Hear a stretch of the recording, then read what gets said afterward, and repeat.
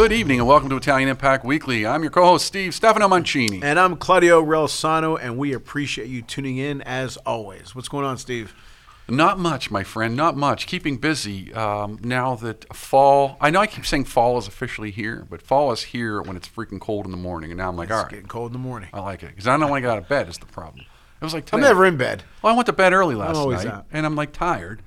So I go to sleep. I feel like I slept good. Then I wake up, and I'm like, man, I did not want to get out of bed. So let's get my workout. I can prove it by showing you my belly. But yeah, no, it's been great. How you guys doing? How's the team going? How's fall ball? How about those Mets? We had a tough season. We did. Good group of guys. You're not done yet, though. Yeah, we're done. We played our last games this past Sunday.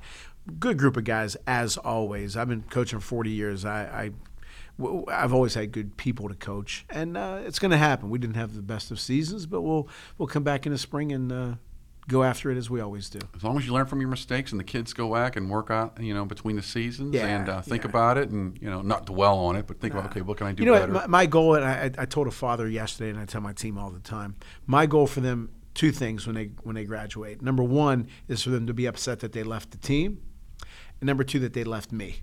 I want them to enjoy playing for the team and for me.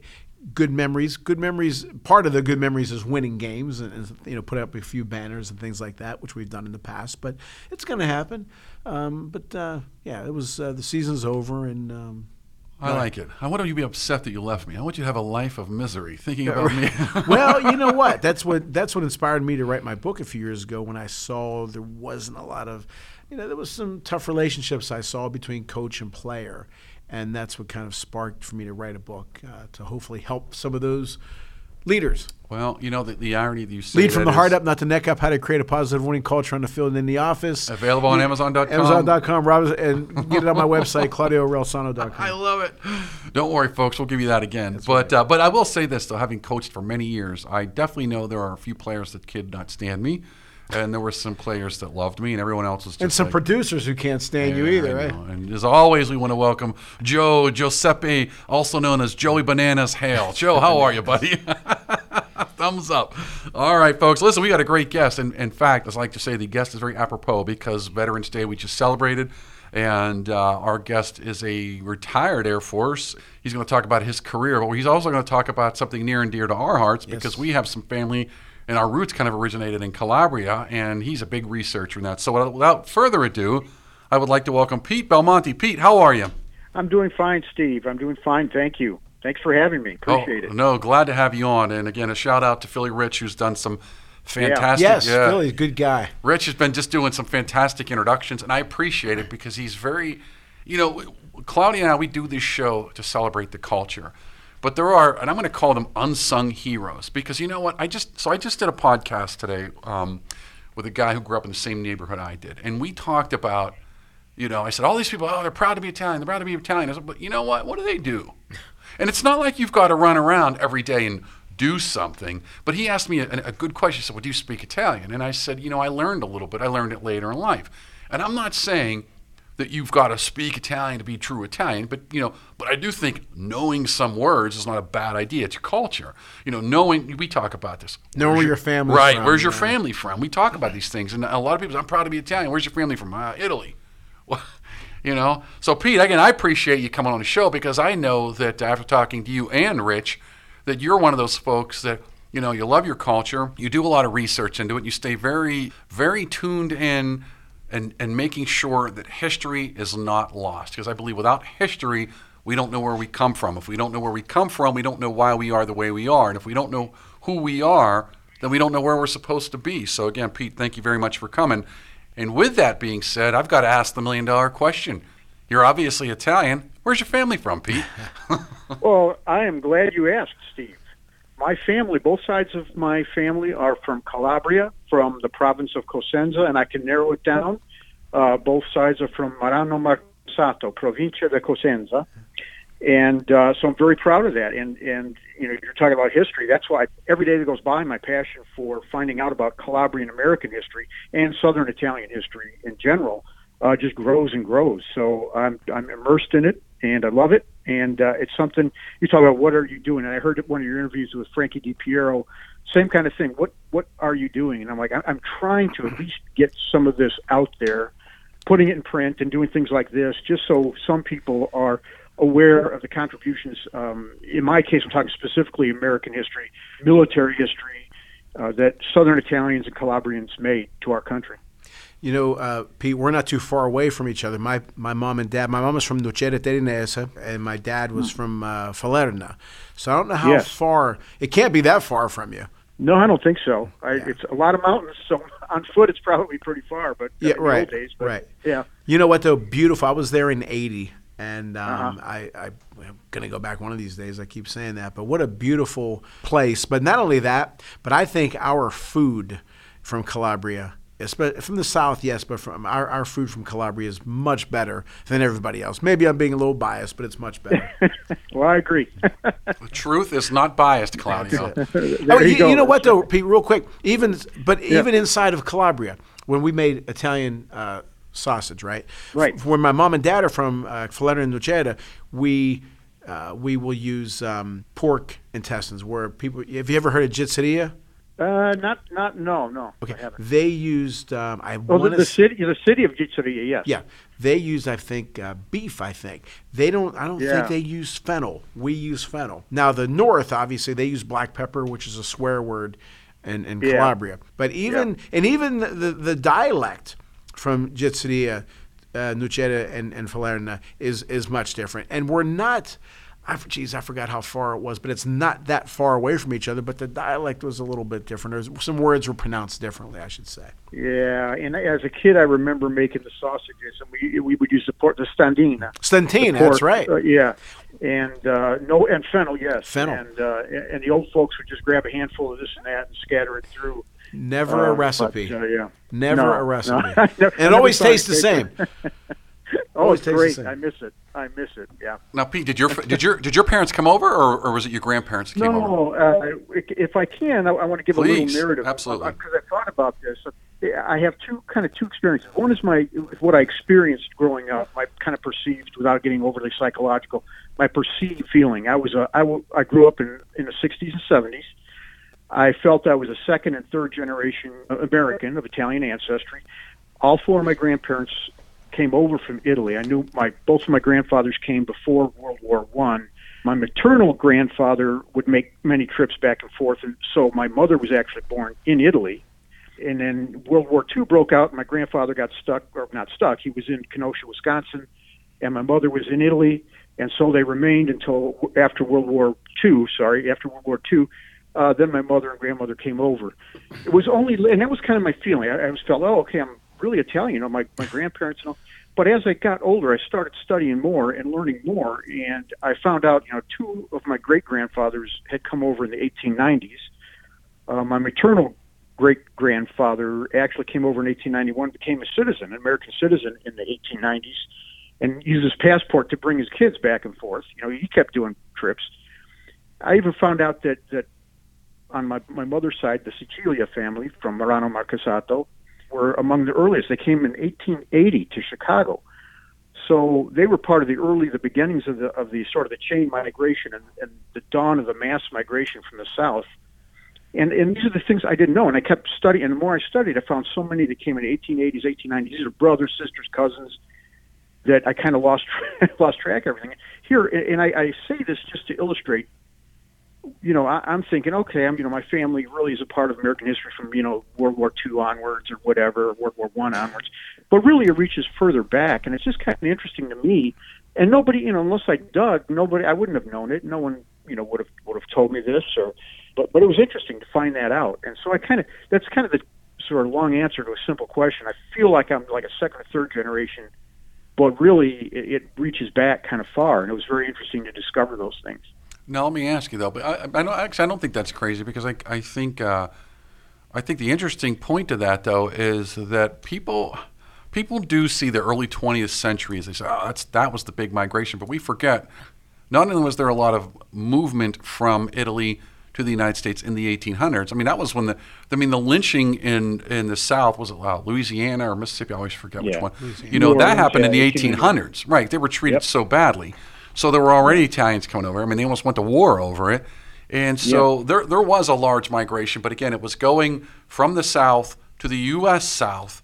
I don't know how prevalent it was as far as migrating to the northern cities. I mean, we were just kind of hitting in the Industrial Revolution. Wherever they needed, for lack of a better term, unskilled laborers, that's where people went, and they were just either jammed in mines, jammed into factories, or jammed into farms. But what was the impetus for you kind of doing this research? Like curiosity, or? Really, it was kind of both. I'm a military historian. My area of interest is World War I, and a little bit broader than that is American military history from about the 1880s through World War I, sort of the Indian Wars, the so-called Indian Wars through World War I. And I married that. I can marry that now with studying Calabrians and Southern Italians. So I want to focus in on those, because when I first became interested in the Civil War as a teenager, really, I was so immersed in that, and I wanted to find out, gee, what about the Italians? I knew that there weren't many Italians in America at that time. I knew that, but I'm like, well, there surely were some, And so anything I could find, any little bit I could find, and the things I could find were about the northern educated men like Luigi Palma di Cesnola, who earned the Medal of Honor, Carlo De Rudio, who served in the Civil War and later achieved somewhat of a different fame with Custer's 7th Cavalry. These are men were De Rudio was actually nobility. These are educated men and what have you. And I never dreamed that there were, I found more than 140 Southern Italians that served in the Civil War. And I count Southern Italians, these are men that were born in the Kingdom of Naples, the Kingdom of Sicily, or from 1816 on, Kingdom of the Two Sicilies. And so really that's kind of what drove me, is to find out more and dig more on these. And then, of course, I've got my separate category for my beloved Calabresi, but and that kept me going. And I found men who, the recruiting practices for the Navy, where they warships docking in Messina or Palermo or Naples could and would hire or enlist natives who maybe were musicians, a lot of musicians, or just deckhands. They were already sailors or living in Palermo or what have you, so they would enlist, and maybe they'd come to the United States and continue re-enlist. Or maybe they just get discharged back in Palermo, Naples, or what have you. It was just fascinating to learn about these things. Pete, when I was a kid, I always tell the story. We would be watching a program, and my dad would wait till the credits at the end of the show, and that guy's Italian, the writer's Italian, the producer. Or in '69, I was 4.5, 5, when Nino Benvenuti fought Emil Griffin. I never seen my mom get excited like that. And but all I heard about was Marciano and Graziano and Benvenuti and so on and so forth. But the Italian culture, the Italian everything was stressed in my life. Maybe that's not the right word. It was constantly mentioned to me, and I do that with my daughter now. Did your family stress that when you were growing up, and do you pass that on to your family? Because it's kind of getting lost, I think. Yeah, I agree with you. I agree it's getting lost. It was stressed, but it wasn't, I would say it was not heavily stressed. Because of the fact that my mother's family, part of them, of course, were still kind of more recent immigrants. There was a lot that came in the 40s and 50s. So when we visited that side of the family, which was very nearby, I picked up more on that. On my father's side, it was less so. We were all born in America, and even the old folks, But there was always this pride. There was always a discussion. Is he part Italian? Is he Italian? Look, like you said, look at that. That guy's Italian. All the baseball players. Of course, Ron Santo was a Chicago Cubs fan. Yeah. And I heard you talk about Carmen Fanzone. Very good. Carmen Fanzone. So, and so there was always that kind of recognition, and I always kind of took pride in that. And I try to pass that on to my kids. Maybe, they see me constantly fussing about, this research on these obscure Italian Americans that have been dead for a century. And so they're slowly picking up on it. I'm teaching my grandkids at least the sort of the gestures that, and I've got my grandson already, doing the, che cosa fai, But the thing that bothers me, though, is what Steve brought up at the beginning. When you ask somebody, because, obviously I'll get players who are Italian, or I'll run into somebody who's, I'm always curious. Like I asked Steve, where's Pete from? Calabria. Right away I thought about my family, and that's where all my family's from. So I'll ask a kid, so you're Italian? Yeah, where's your family from? Oh, I don't know, Italy. Yeah, I know that, but where? I'm not sure. And it gets lost. And again, I'm 59. I'm not ancient, but my parents pounded that in my head. And I know I don't have to go to those, what do they call those things, to get your ancestry. I know everything. I mean, I really do. Yeah. And I remember it, and now my daughter knows it. And I'm unfortunately, I think it's starting to get weaker, which I don't like. Yeah, I think you're right, and I do have to re-energize and pass that on. Fortunately, they're going to have a bunch of stuff left behind that they can, they'll be able to see. But I remember that also. My mother saying, "Marano Marcasato, Provincia de Cosenza." I mean, it was, you knew exactly where your family was from. Yeah.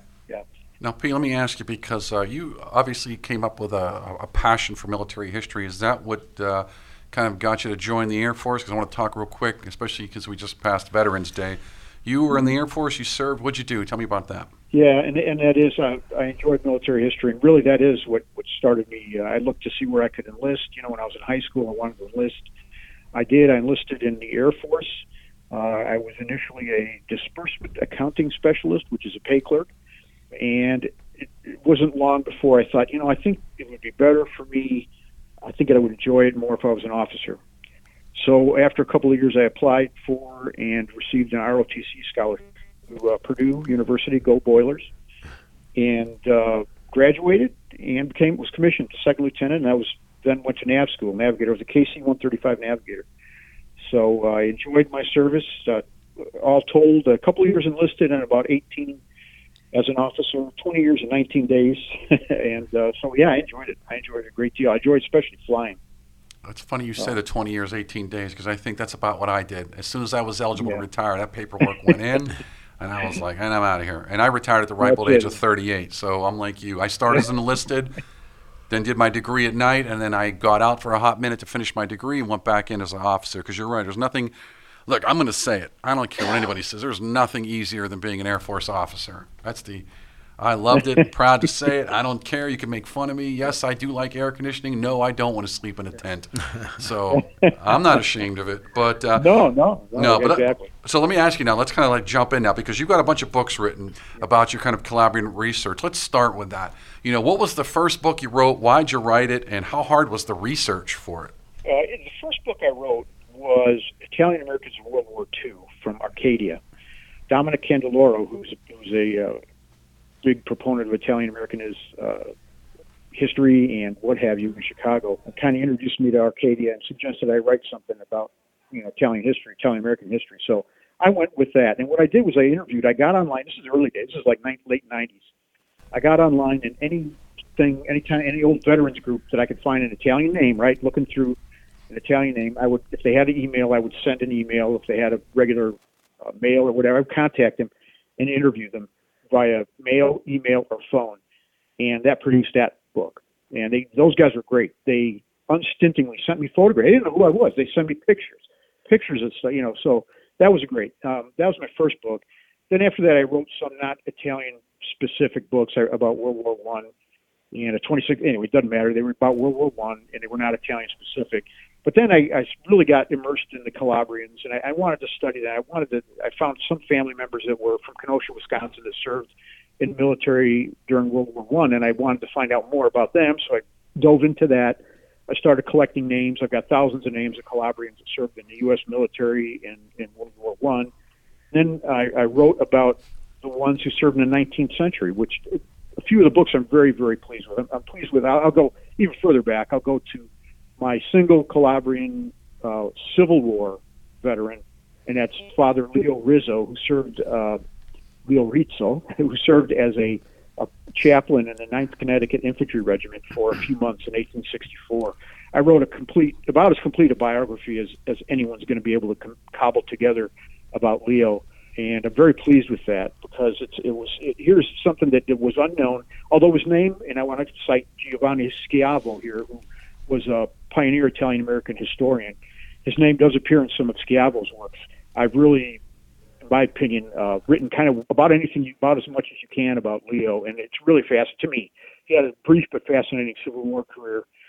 And then I went into, again, using a lot of online records, I'm able to find guys who served in, I got Frank Raimondo or Raimonto or Raimonti, depending upon what you're looking at, who was from Lungro, Cosenza, and he enlisted in the 7th Cavalry right after 9 years after the Little Bighorn disaster, depending how you look at it, right?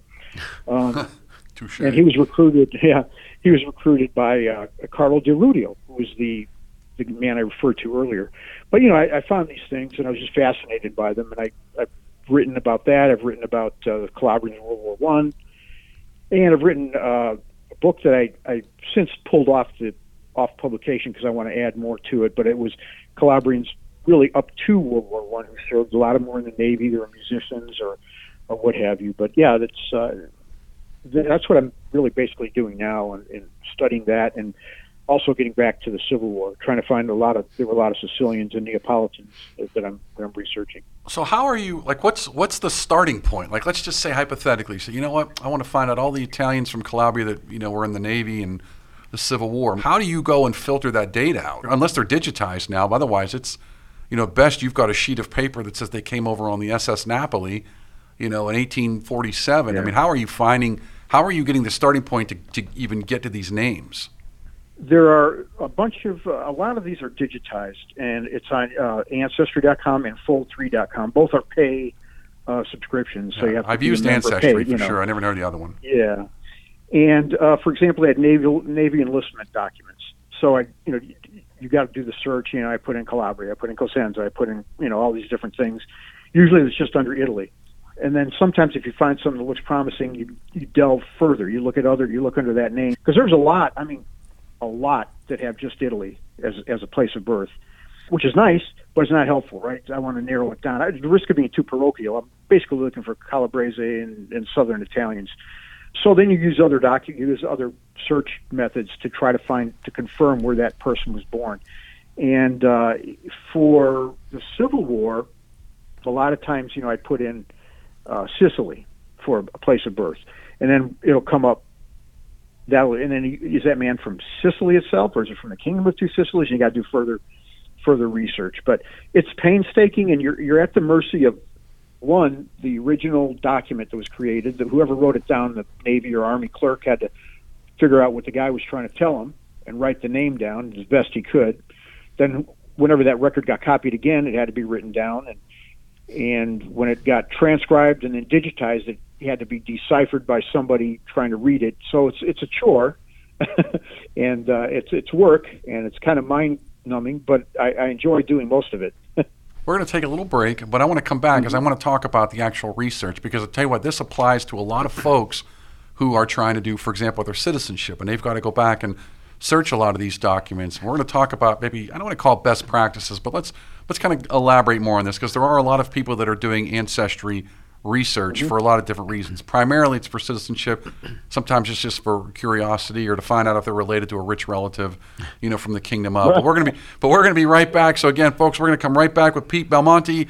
But in the meantime, enjoy this quick break. If you miss our show on WKHB Radio Pittsburgh on 620 AM and 102.1 FM on Thursdays from 5 to 6, you can always check us out on www.ItalianImpactWeekly.com on our archives. We've had such great guests as Mario Andretti, Vince Papali, Vince Ferragamo, and Chris Corciani, and now Pete Belmonte. And also our other show that Steve and I do, Talking Business and Life with Claudio Relsano and Steve Mancini. You can check out that show on crsmmedia.com. We've had such great guests as Jerry Cooney, the former he's still a boxing legend. And we have some other great boxers, boxing champions, David Diaz and Donnie Lalonde. Both, David was a WBC lightweight boxing champion. Donnie Lalonde was light heavyweight champ. So they'll have some interesting takes on business and life. And also, if you're looking to host a podcast, get in touch with Steve and I under the umbrella of Empire Media Ventures. We can certainly help you get started on your podcast career. Send us an email at questions@ItalianImpactWeekly.com. We'll be right back with Pete Belmonte. You are invited to join us for a special needs seminar to learn more about the financial services and fraternal benefits offered by the Knights of Columbus. That's November 18th at Shadow Lakes Country Club. For more information, you can reach out to Chris Gonzalez at 412-605-9444. 9074. Thanks to Greater Pittsburgh Travel. For any of your travel needs, let Tom and the team at Greater Pittsburgh Travel know, and they'll take care of you. For more information, call 412-331-2244 or visit their website at www.greaterpittsburghtravel.com. For all of your plumbing needs, be sure to try Palucci Plumbing. Nick and the team have decades of experience and will get you back up and running. For more information, call Palucci Plumbing at 412-782-5050. And we want to thank the Calabria Club of Pittsburgh. If you're interested in learning more, you can find their contact information on Facebook at Calabria Club of Pittsburgh. Again, thanks Domenica and the team at the Calabria Club of Pittsburgh for your support. And we want to thank La Scuola d'Italia Galileo Galilei, the only nonprofit school in Pittsburgh endorsed by the Italian Consulate. If you're interested in learning Italian or have your children being immersed in the Italian culture and language, be sure to give them a call at 412-404-7070. And that's La Scuola d'Italia Galileo Galilei. All right, welcome back. And Pete, again, appreciate you taking some time out. Now, before we went on the break, we were mentioning how, your painstaking labor to go out and find these names. And we're not talking dozens, we're probably talking hundreds, maybe even thousands. Is that a fair statement that you had to go dig through? Yes. Yes, it is. I take it by your pause and your short answer that was not a joy. Now, you mentioned a couple of resources, but I've also noticed that a lot of the Italian sites themselves are starting to offer online archives that you can go search through them. Obviously, a lot of it's in Italian. Do you leverage any of those from Italy itself, where they've now started to digitize the old birth records and immigration records? Yes, when I first started, I had to go to the Latter-day Saints Church and order the microfilms of Murano. They microfilmed the birth and death records of Murano Marcasato, along with almost every other Italian village, all the way back to 1809. And that's how I started. And I didn't know what I was doing. It was frustrating because I so craved this info, but I couldn't read it. It was small. It just was terrible. Anyway, I was able to get information. That was when I was looking at just my family. Now a lot of this stuff is digitized, even those. You can, and I don't use those as much, although I have asked somebody who is a little more fluent and able to do that to help me translate some things. I did that with Father Leo Rizzo. I asked somebody, please help me with his birth record in 1830 in Saracena, Cosenza, and they were able to help me find that and get that. But yeah, you can do that. You can absolutely, if you know, for example, where your ancestor was born and a date would be helpful. You could probably narrow that down. Now, if it was a big city, Cosenza or Palermo or Naples, boy, it's going to be a little more tough. There might be a million Luigi Belmonte, maybe a lot of Luigi Belmontes in Naples in 1850 or what have you. So it's going to be a little more difficult. But that's a starting point. And if you know, for example, in America, if you want to look, again, you got have a name and an approximate date of birth. The more information you have, the better, right, where they lived, or what have you. And you put that in a search, and it'll get you a bunch of things. And then you have to kind of look through that to see, is this the right man or woman I'm looking for? Again, I looked for Luigi Belmonte, 1893. Well, there's 3 or 4 in that village, like cousins or whoever they were. But I got to figure the right one. You got to narrow it down to get the right one. But yeah, and that's the way to do that. And you could get passport records from Ancestry, which are very helpful. Census records, almost any kind of record really that they were able to execute 100 or so years ago would be available, and you'd be able to look at it. How hard was it? I'm sure you know this. For example, my last name is Rosano, but the original name was Sonni, Soenni. When my grandfather went to Ellis Island, they somehow they came up with the name that they came up with. Did that make your research that much harder? Not for me. For my personal family, no. Everybody seemed to retain the correct spelling and all that. But in my research for what I'm doing, for others, it can get a little confusing. I'm thinking of Giuseppe Romulo or Romulo, mm-hmm. From the northern province of Cosenza, who served in 1880 in the Navy, in the Army first and then in the Navy.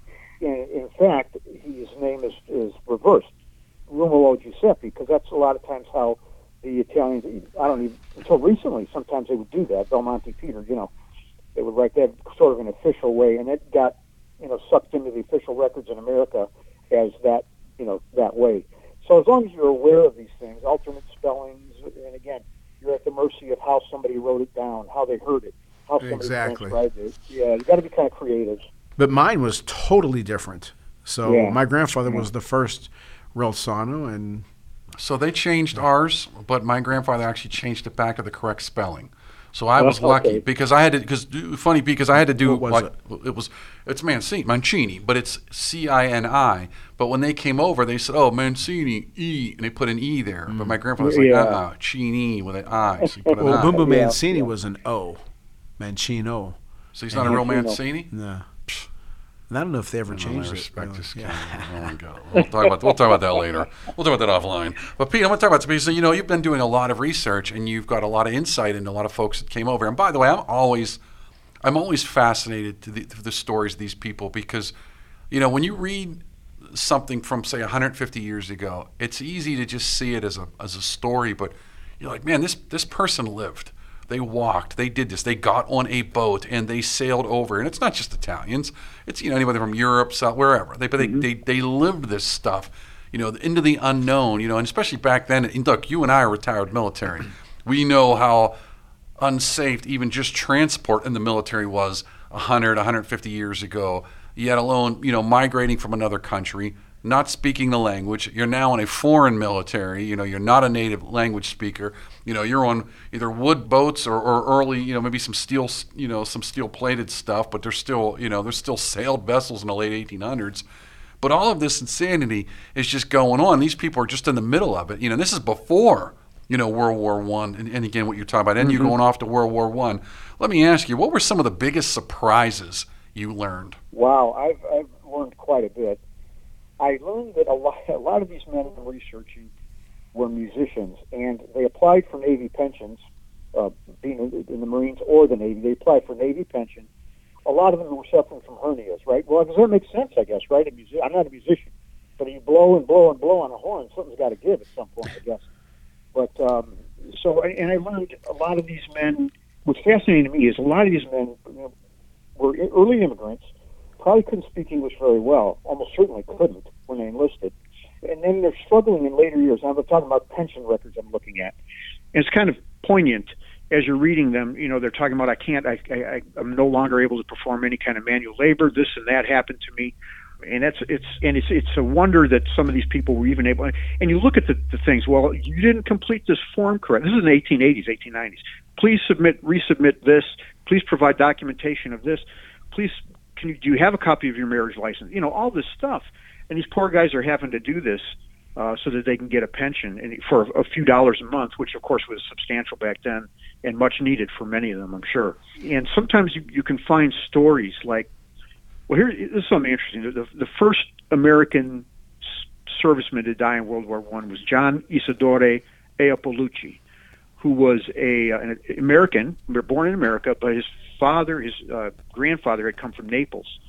And he was torpedoed. He was a Navy member of on a civilian vessel that was torpedoed just before the U.S. entered World War I, and he died, but he's credited with being the first serviceman to die in World War. Anyway, his grandfather was Antonio Eapolucci, who enlisted back in Naples back in like 1850s, and was a musician and came and served. He served in the Marine Corps band after serving in the Navy, and then he suffered from exposure, and he came up with a prostate ailment. We won't get into all that, but I mean, and you read the record, and you're like, wow, I cannot believe the treatment that these poor guys underwent.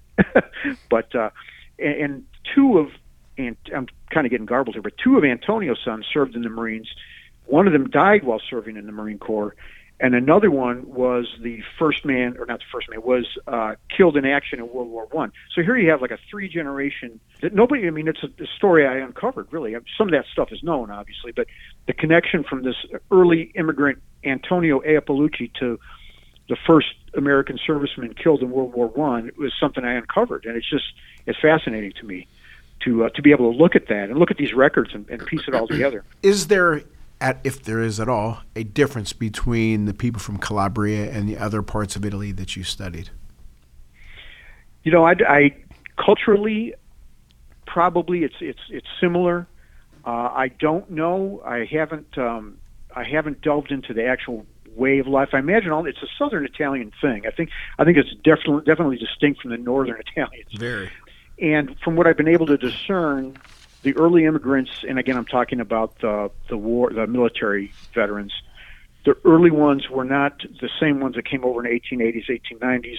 My ancestors were basically, again, I use it like you did, quote, unskilled laborers, whereas the earlier ones maybe were musicians, a sailor, that's definitely a skill, right, to be able to work on a sailing ship of those days.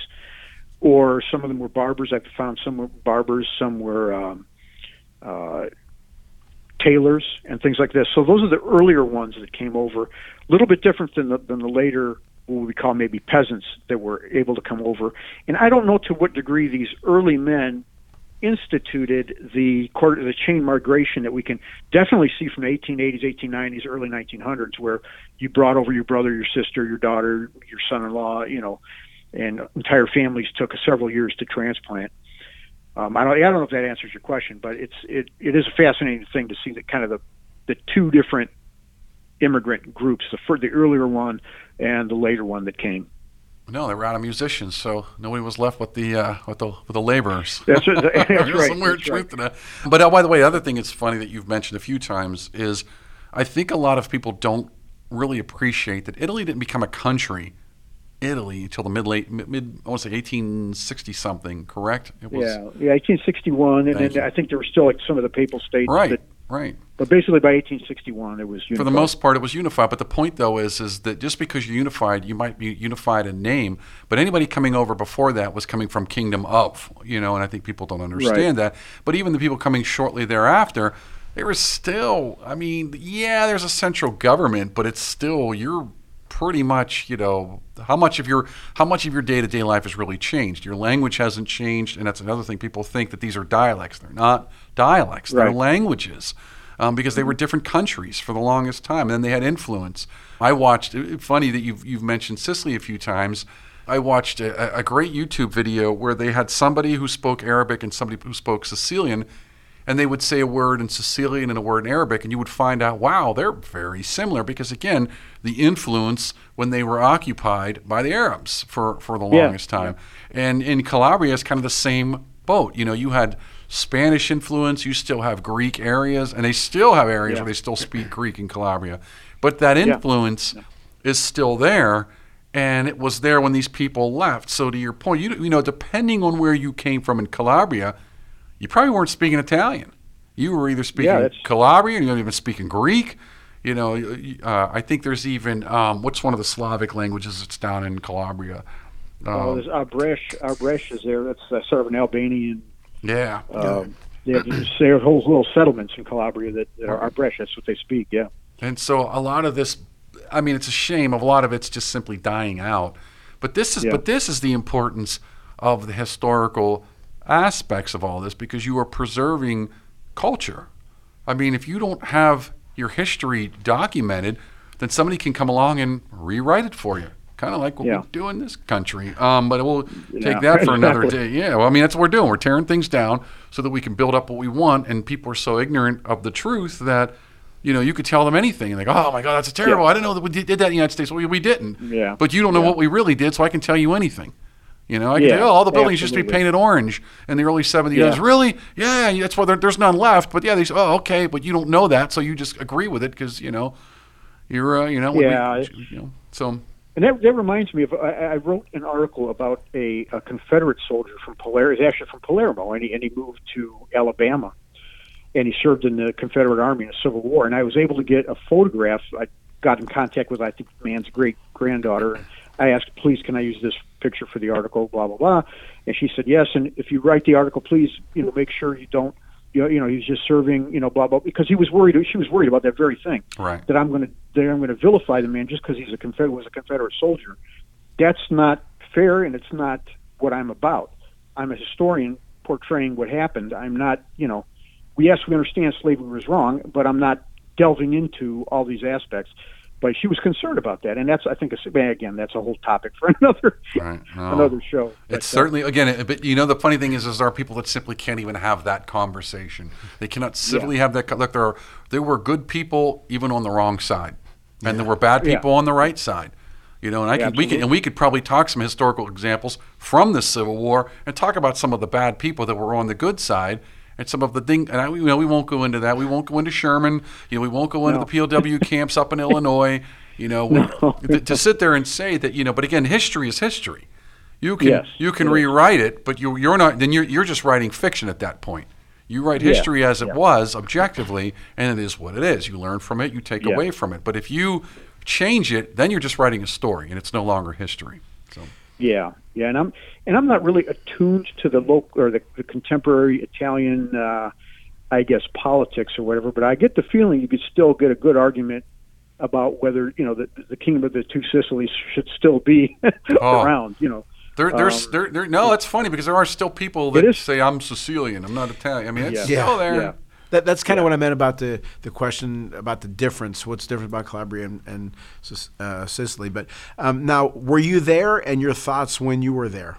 I visited Italy twice. First was a crew member of the KC-135. We stopped in at Sigonella Naval Air Station in Sicily just for a short while. I thought, this is nice. There's Mount Etna, and here we go. And then I left.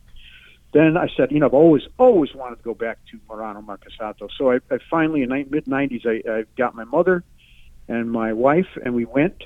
And as soon as I got there, it was like home. It was, I don't know how to describe it. A few people have said that to us. Yeah. Very, very, and I looked around at the village. And now, that said, I did have cousins who used to live in the United States who went back and opened up a pizzeria and a gelateria and all that. And they came and met me, and they were very gracious to host me. But I looked around, and there were people, you look, and half of I'm related to most of the people, I'm sure. And you looked at Tombstone, and these are half of the stuff was in English because these were repatriated people who came back. But it was great. I enjoyed it. People showed me around. They showed me my great grandmother's house and all that stuff. I enjoyed it. I enjoyed it more even than going up to Rome and Naples. It's hard to beat the Colosseum, but I enjoyed being in Calabria in that area more, I think, than seeing the other things. But that's me.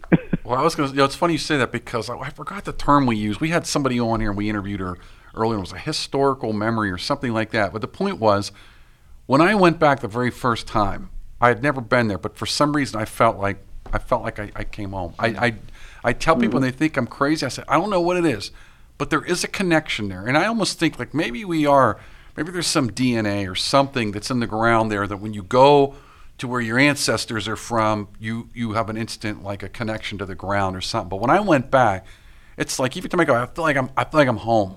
I don't know how to explain it. It just feels right to be there. I can't put my finger on it. But let me ask you another question real quick. What are some of the famous families that you discovered out of Calabria? Again, keeping in mind it was a kingdom.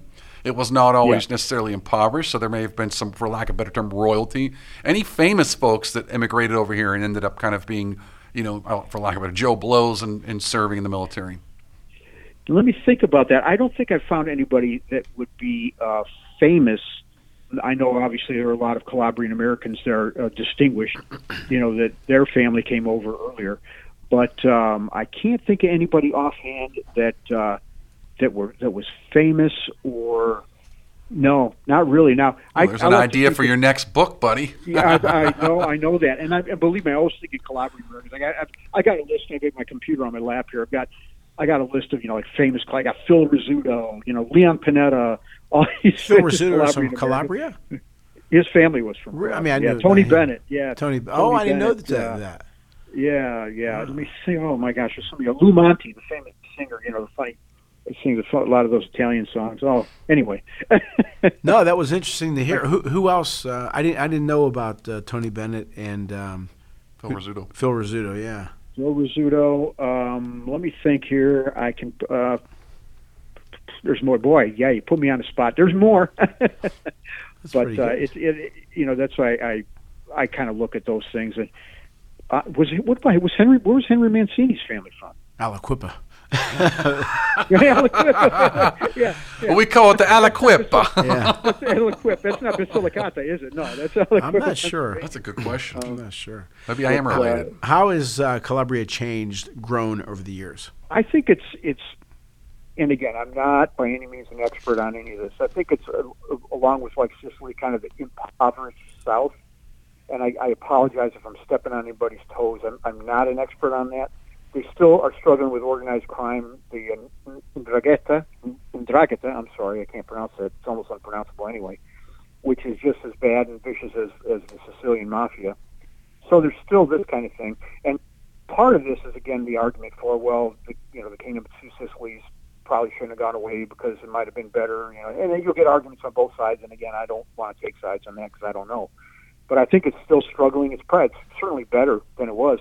But from what I understand, a lot of people still leave looking for work because it's hard. They probably feel there's nothing for younger people to do there. I don't know to what degree they have the dole there, the government dole that helps people. But I think it's still hard there. I think it's still, not probably as prosperous as other places in Italy. Although I remember I'm sorry, Steve. Years ago, I said to myself, man, I was a kid. If you got money, this is the place to go. It was relaxing, beautiful. It's beautiful area. If you're a man, the women worked. The men. Well, I tell you, I think part of the problem is because you know what? When we went down there, if you don't have to be fluent in Italian, but I do think you should know a little bit if you're going to get down there because all those people don't speak English. But I would throw this.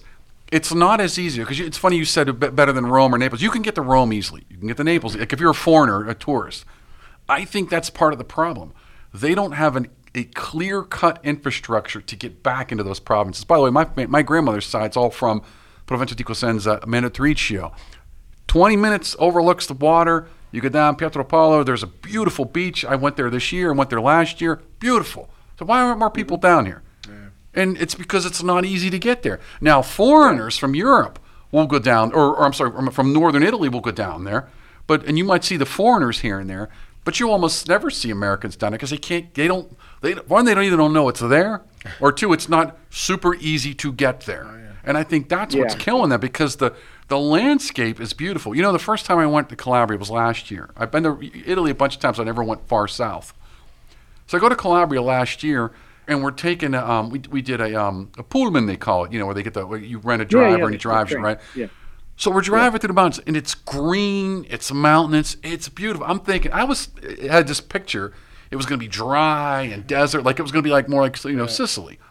But it was beautiful, it was green. They've got a ski resort not too far from where the family, so here you're looking down at this beach where it's 100-something degrees, 15 minutes away is the mountains. In the winter, you go skiing. It's like... Why would I want to live anywhere else? This is beautiful. And it's not expensive, but people don't live there because I think it's because of the logistics. And we took a train from Rome down to Cosenza, and I didn't know. It was the first time I'd really been anywhere, other than that brief stop in Sicily. And it was laborious. It was a long, hot train ride, and I can imagine for our ancestors to get from there, from the mountain villages up to Naples, and that required money and everything, but. There again, the hardships of the traveling, And by the way, I got one more Calabrian-American, one of my favorites, Walter Lantz. Does anybody know Walter Lantz? Why does that name ring a bell? It does ring a bell.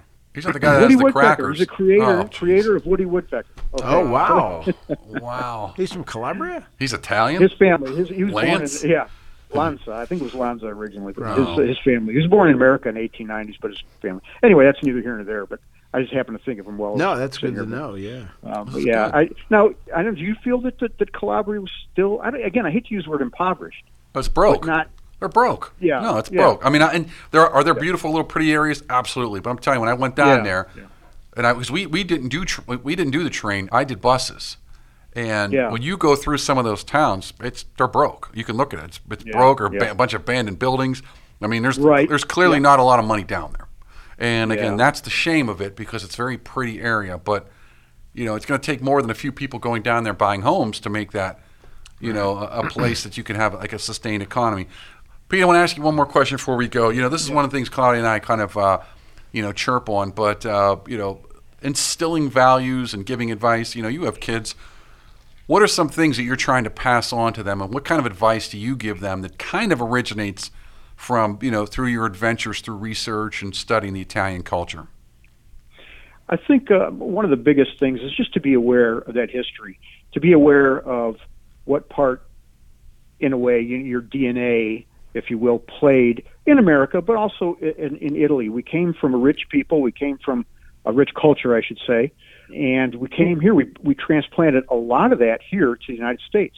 And in a way, we have our own Italian-American culture that's different from Italy's culture. I mean, you could look at the arguments I know, social media is a curse in my opinion in a lot of ways, but you look through some of those things and that's not really, real Italians don't do that, blah, blah. We're arguing back and forth about, that's because you're an Italian-American. Maybe you're a Sicilian, maybe you're Calabrese-American.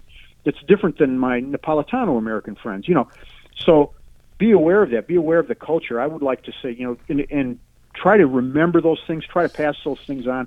I think for me and my family, the dialect is, the Calabrian, like Calabrese, is almost gone. Every time I go see my sister, we try to keep going. And there's still old folks around, but I don't go talk to them because I don't know exactly who they are. But we try to keep some of that alive. We're going to learn we're going to redo the sausages. We're going to do all that. So things like that we're going to try to pass on. But be aware and learn and remember those things. I think it's important. I'm so glad that my parents did what they did and taught me about our family history, but more about Italian history. And again, that we did keep an eye on the athletes and the entertainers, and it was a sense of pride and it was fun. It wasn't a chore for me. It was fun. Yeah. I mean, it was. Yeah. It was fun later on rooting for quarterback Dan Marino or whoever the coach was. Or years ago in the Big East here in Pittsburgh in basketball. You had Rolly Massimino, PJ Carlissimo, Rick Pitino, and so on and so forth. And it was fun to root for those guys. Yeah. Yeah. Yep. Now, you're never going to look at Woody Woodpecker the same way. Yeah, and that's for sure. That's for sure. That's for sure. He's have a red pepper around his neck, maybe. We're going to look now. Pete, I want to thank you very much for your time. This was fantastic. And I definitely want to follow up with you offline because I think I'm going to end up picking up some of your books. But before we go, let's let everyone know, where can they learn more? Where can they get your books? And how can they go research and find out some more information? Well, thank you very much, and you can contact me. Can I give my email? You can do anything you want, buddy. But be prepared for the thousands of listeners, Pete. Thousands. That's right, yeah. It's belmonteusaf@gmail.com. And if you just look my name on Amazon.com, Peter Belmonte, you'll see all my books. And I wouldn't be a true capitalist if I didn't say, go there and buy everything you possibly can. There you go. But and seriously, if you're interested in that, I would very much encourage you to pick up some of those, especially with my Calabrese friends or that I think would be very beneficial to learn something that nobody really knows, nobody's taught. And I have it out there, and I appreciate if anybody wants to look at it or if anybody wants to correspond with me about it, I'd be happy to do that too. Fantastic, Pete. I'm probably going to reach out to you anyways offline because I'm going to have some questions for you. But again, we appreciate your time. We always appreciate folks that tune in. Yep. Okay, thank you, Steve and Claudio. I appreciate it. It's been an honor and a great privilege, and I'm very happy to do this. Thanks, so much. Pete. Great job. You are invited to join us for a special needs seminar to learn more about the financial services and fraternal benefits offered by the Knights of Columbus. That's November 18th at Shadow Lakes Country Club. For more information, you can reach out to Chris Gonzalez at 412-605-9074. And we want to thank La Scuola d'Italia Galileo Galilei, the only nonprofit school in Pittsburgh endorsed by the Italian Consulate. If you're interested in learning Italian or have your children being immersed in the Italian culture and language, be sure to give them a call at 412-404-7070. And that's La Scuola d'Italia Galileo Galilei. All right, as always, we want to thank our listeners, and we appreciate you spending time with us, and we hope you enjoyed our show. This podcast, like all of our other shows, is going to be available to you out on ItalianImpactWeekly.com. Again, that's ItalianImpactWeekly.com. And if you really want to see more or hear more of Claudio and Steve, please go out CRSM fontillmedia.com, where we do our other show, Talking Business and Life. We encourage you to tune in. This is something Claudia and I are very passionate about. It's why we bring these kinds of guests on. We enjoy this. We learn a lot. We inform, and hopefully we've entertained you. Claudio, as always, the last word. Well, we appreciate you listeners and being loyal to our show. Thank you. We hope you, as Steve said, enjoy our show. And as always, thank you, Mom and Pop.